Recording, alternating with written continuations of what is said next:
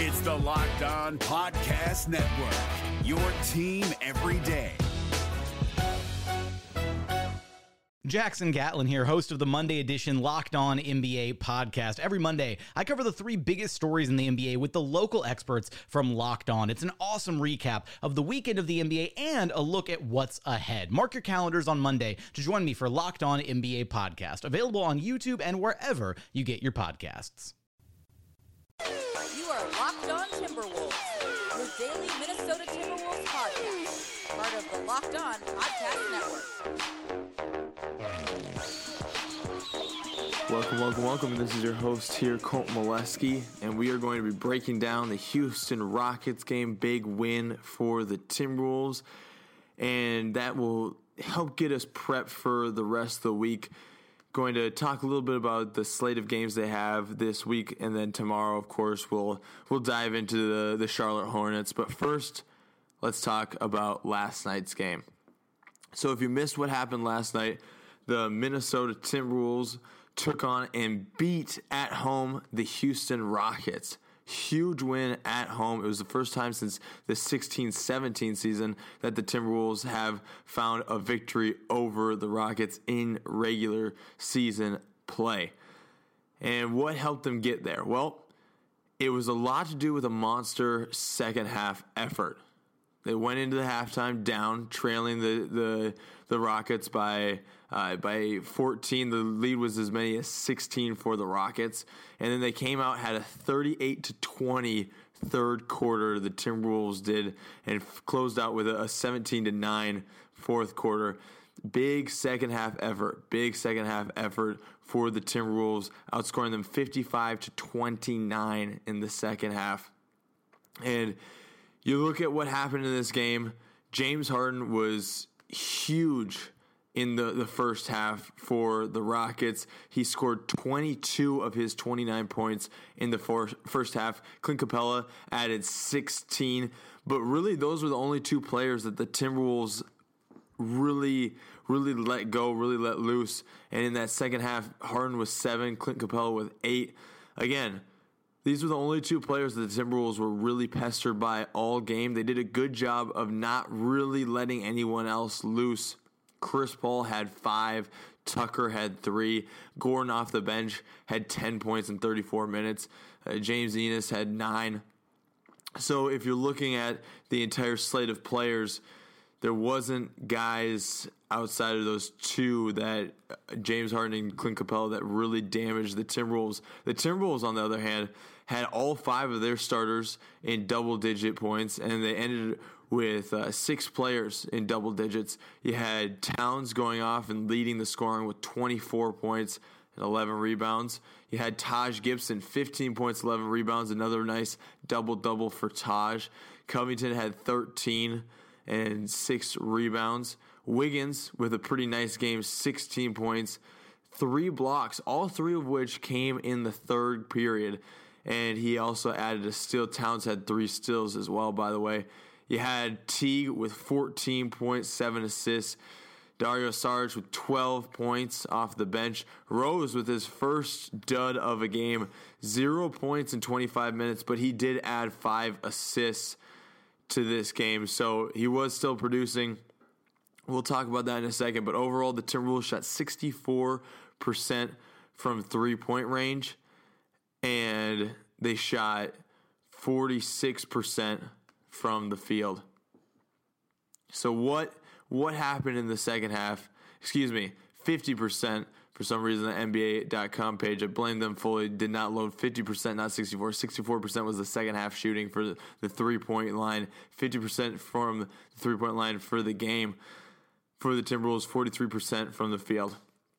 So what happened in the second half? Well, first of all, like I said, the Timberwolves defensively did a good job on the perimeter. The Rockets ended up going 11 for 39 from three-point range for 28% from the arc. They did a good job collapsing on shooters outside, and they played a lot like they played the Raptors last year when they had that nice win when Butler was out with an injury. They had that nice win where Kyle Lowry had 40 points, and none of the other Raptors players made it into double digits. They did a good job of making sure that Harden was going to get his, and they knew that there wasn't a ton defensively that they could do to match up well with Harden. You saw early on some frustration from Teague trying to guard him as he was really cutting and dicing out the Timberwolves defense in that first half. But there wasn't any need to dictate their defense around that. They didn't add pressure around him. Obviously there was lapses on defense. This is the Timberwolves defense after all, but there wasn't a desperation to really shut down Harden.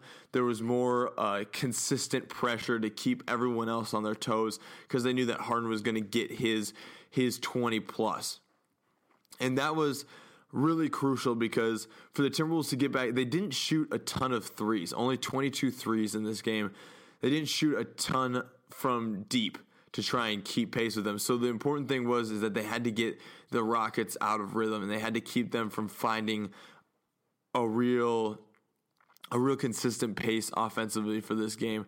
And to be honest, turnovers were probably the biggest thing here. 20 turnovers for the Rockets in total to 14 from the Timberwolves. The Timberwolves also took 11 or posted 11 steals in this game to the Rockets 9.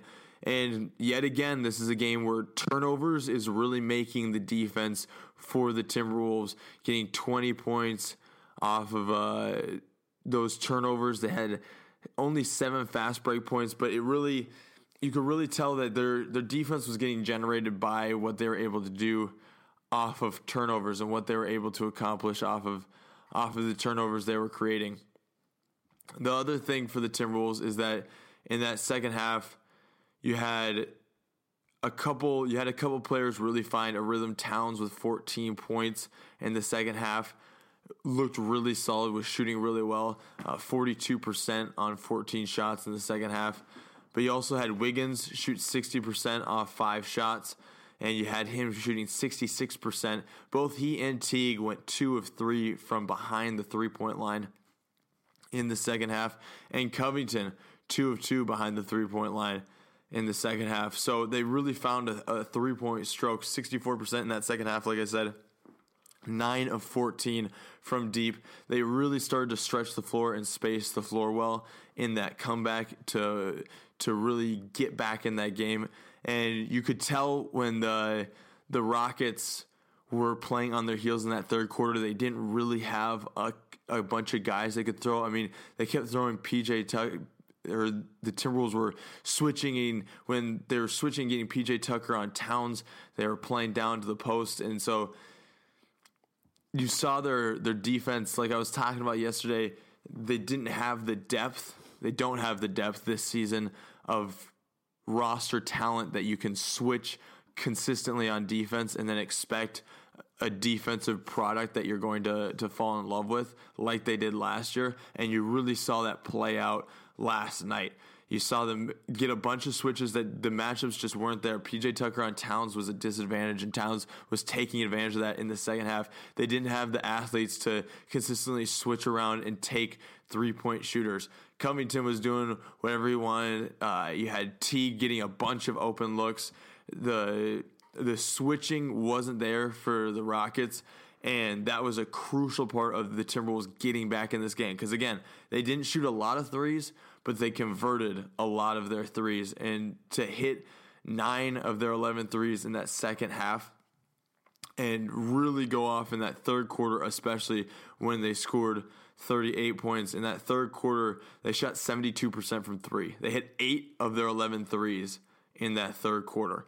2 of those from Teague, 2 of those from Wiggins. Covington pitched in. You had 2 threes from Sarge. Just a really great effort and a really good job of understanding where the pace of the game was going, where the flow of the game was going. It was really encouraging to see Teague not pass up on those open looks.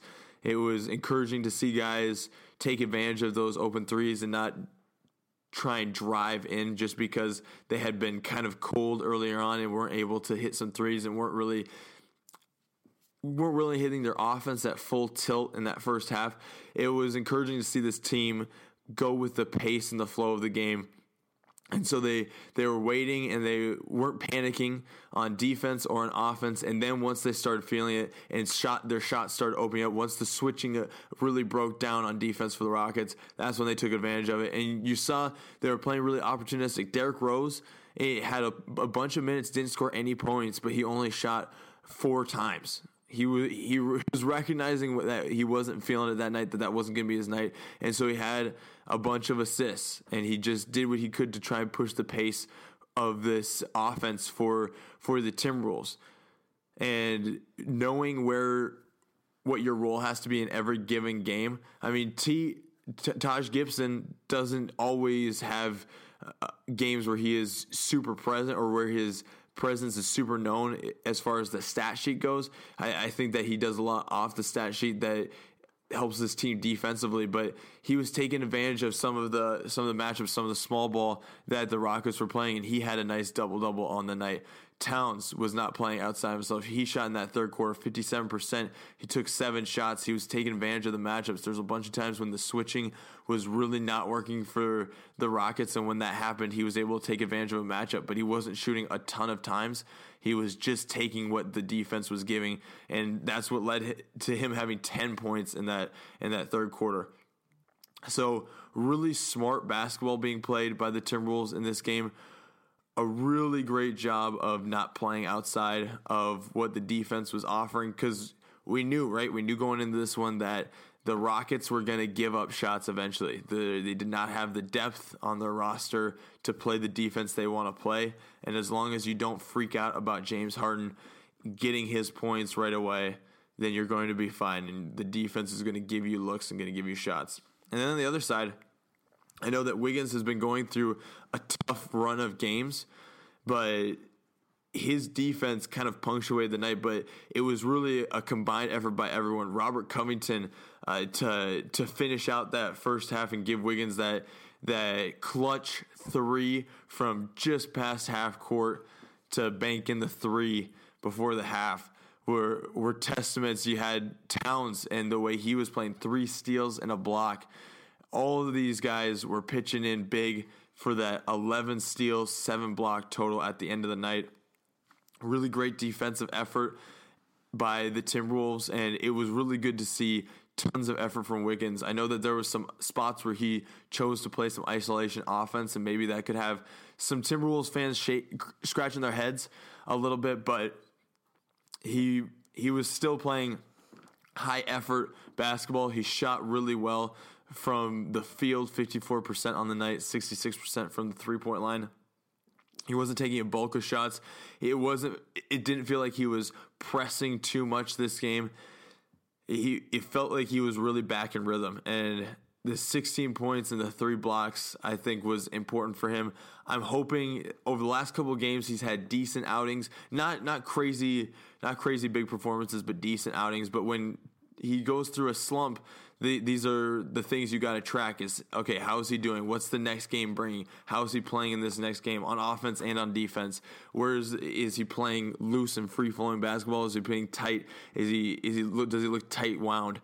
And those are important things to track. And so him getting back quickly on defense, making monster plays on defense, being aggressive and really attacking opponents defensively, that's important stuff to watch for Wiggins. And then how he plays on offense, what kind of shots he's taking, what kind of shots he's passing up, all that is important.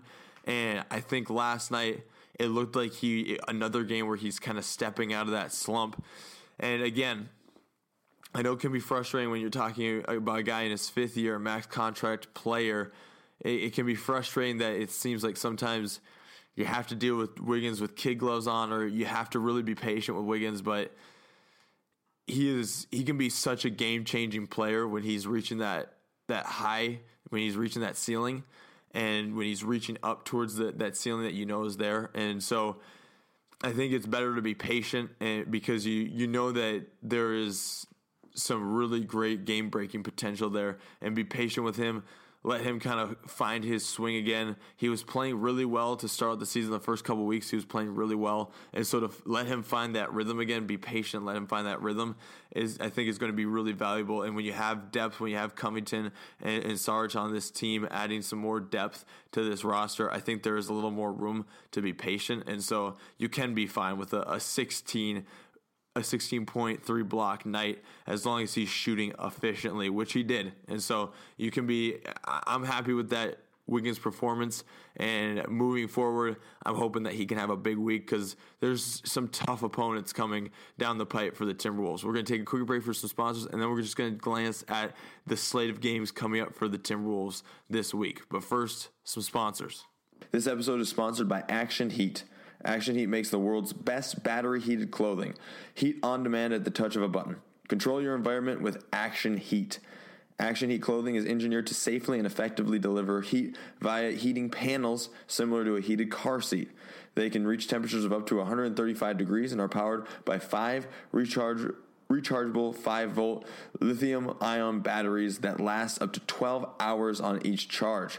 Action Heat batteries can also be used to recharge your phone or any other gadget while you're wearing them. Perfect for any friend or family on your holiday gift list. Great for anyone who works outdoors, skiers and snowboarders, or anybody that loves the outdoors and hates being cold. That's me. Action Heat clothing provides toasty warmth and comfort for your whole body, including heated jackets, socks, gloves, hats, and even undergarments like heated base layer shirts and long johns. You can stay warm and cozy from head to toe with Action Heat. Action Heat is available in men's and women's and has great new styles and models just released for this winter season. Make winter activities more enjoyable with a blast of warmth. Action Heat is the perfect solution to keep your toasty warm, and even in the most frigid weathers, you can stay comfortably warm. We've got a special deal for our listeners to save up to 20% on your entire order. Just go to actionheat.com/lockedon. Again, that's actionheat.com/lockedon and check out everything Action Heat has to offer. Use the coupon code LOCKEDON at checkout to save 20%. That's 20%. Stay toasty warm while you enjoy all your outdoor activities this winter with Action Heat. We thank them for sponsoring this podcast. This is Jake from Locked On. Locked On has teamed up with State Farm to spotlight some of the greatest supporting players in NBA history. After beating the Heat led by LeBron James and Dwayne Wade in 2011, Dirk Nowitzki won an NBA title and proved himself to be one of the greatest basketball players of all time. But there was one player in the starting lineup for the last 3 games of the finals that helped support Dirk all the way to a championship, JJ Barea. Led by JJ and Jason Terry, the Mavs' second unit proved to be the strength throughout the playoffs, where they led the NBA in bench scoring. But for games 4, 5, and 6 in the NBA Finals, Mavs coach Rick Carlisle inserted Barea into the starting 5 to help the Mavs space the floor and put more playmaking around Dirk. JJ Barea had a knack for running the pick and roll with Dirk that helped the Mavs score more efficiently on their run to a title. Dirk Nowitzki couldn't score the way he did if he didn't have much needed support from someone like JJ Barea. Sometimes you and I need that kind of support too. Think of State Farm like a pivotal team player. When you need help protecting the things that matter most, remember the jingle and just say, like a good neighbor, State Farm is there. The NBA playoffs are right around the corner, and Locked On NBA is here daily to keep you caught up with all the late season drama. Every Monday, Jackson Gatlin rounds up the 3 biggest stories around the league, helping to break down the NBA playoffs. Mark your calendars to listen to Locked On NBA every Monday to be up to date. Locked On NBA, available on YouTube and wherever you get podcasts. Part of the Locked On Podcast Network, your team every day. So the Timberwolves, they just finished up with the Rockets, getting through a tough run of home games. They have one more home game tomorrow, but the Spurs, Celtics, and Rockets, I think the way they played against the Spurs, well, really against all these teams, but the wins against the Rockets and the Spurs, a crushing victory against the Spurs and a comeback victory against the Rockets, those were really telling games for the Timberwolves, and hopefully they project well for the Timberwolves this coming week because it doesn't really get any easier. And you have the Hornets at home. This is their last home game for a hot minute because you have the Hornets at home tomorrow. And then you have, on Saturday, the Blazers on the road. Monday is the Warriors on the road. And then if you look past just the week of basketball, you have the Kings on the road to the Kings on Wednesday, and then on the road next Saturday. That's the 15th. So 2 Saturdays from this Tuesday, you have the Suns, and they're playing them on the road. So I think that Hornets, Blazers, and Warriors, those will all be tough games. I think the Kings is a very winnable game, and I think that the Suns is an uber winnable game. But let's just look forward to these first 3 games. I think that it's kind of like that first big road trip on the West Coast talking about. I think the theme is the same. You're going to have to beat the backcourts here. You're going to have to beat these point guards. Kemba Walker is playing out of his mind. Damian Lillard, like we were talking about going into that 5-game road stand, that Damian Lillard is playing more efficiently. Somehow he's upped his efficiency. Same with Steph Curry, and now they're going to be playing a healthy Warriors team here on Monday on prime time. And so all of these games, if you're the Timberwolves, you can't really rest on some victories here against the Rockets or against the Spurs. You've got to come back and attack right away. And the nice thing is that, well, early in the season, it felt like there was a lot of back-to-backs, and it felt like the games were being peppered in pretty tight. You have some rest here. You have some days in between. And so that's going to be the nice part for the Timberwolves. And then once you get to the Warriors, then you're playing pretty tight to the Kings, but at least they're going to be in the same state there. But I think, and we'll dive into more of the matchup stuff and more of what they're going to have to do against particular matchups. But right away, you're looking at the next 3 games. The Timberwolves are going to have to be really good back in their backcourt. Teague, Rose, and Tyus Jones are all going to have to be really sound on the defensive side and on the offensive side to keep up with what these guys are going to throw at them. And it'll be fun because I think the backcourt of the Timberwolves right now is the most fun it's been in quite a few years. It's the most versatile that's allowed to be in quite a few years. And so I think that there's a lot of fun lineups and a lot of fun things they can do with their roster to beat these teams. I think there's a lot of things that the backcourt specifically can throw at the Hornets, the Blazers, and the Warriors. And it'll be fun to dive into all those, but we're going to get to that tomorrow and later throughout the rest of the week. Thank you guys so much for tuning in, listening to another Locked On Wolves podcast, part of the Locked On Podcast Network. You are Locked On Timberwolves, your daily Minnesota Timberwolves podcast, part of the Locked On Podcast Network.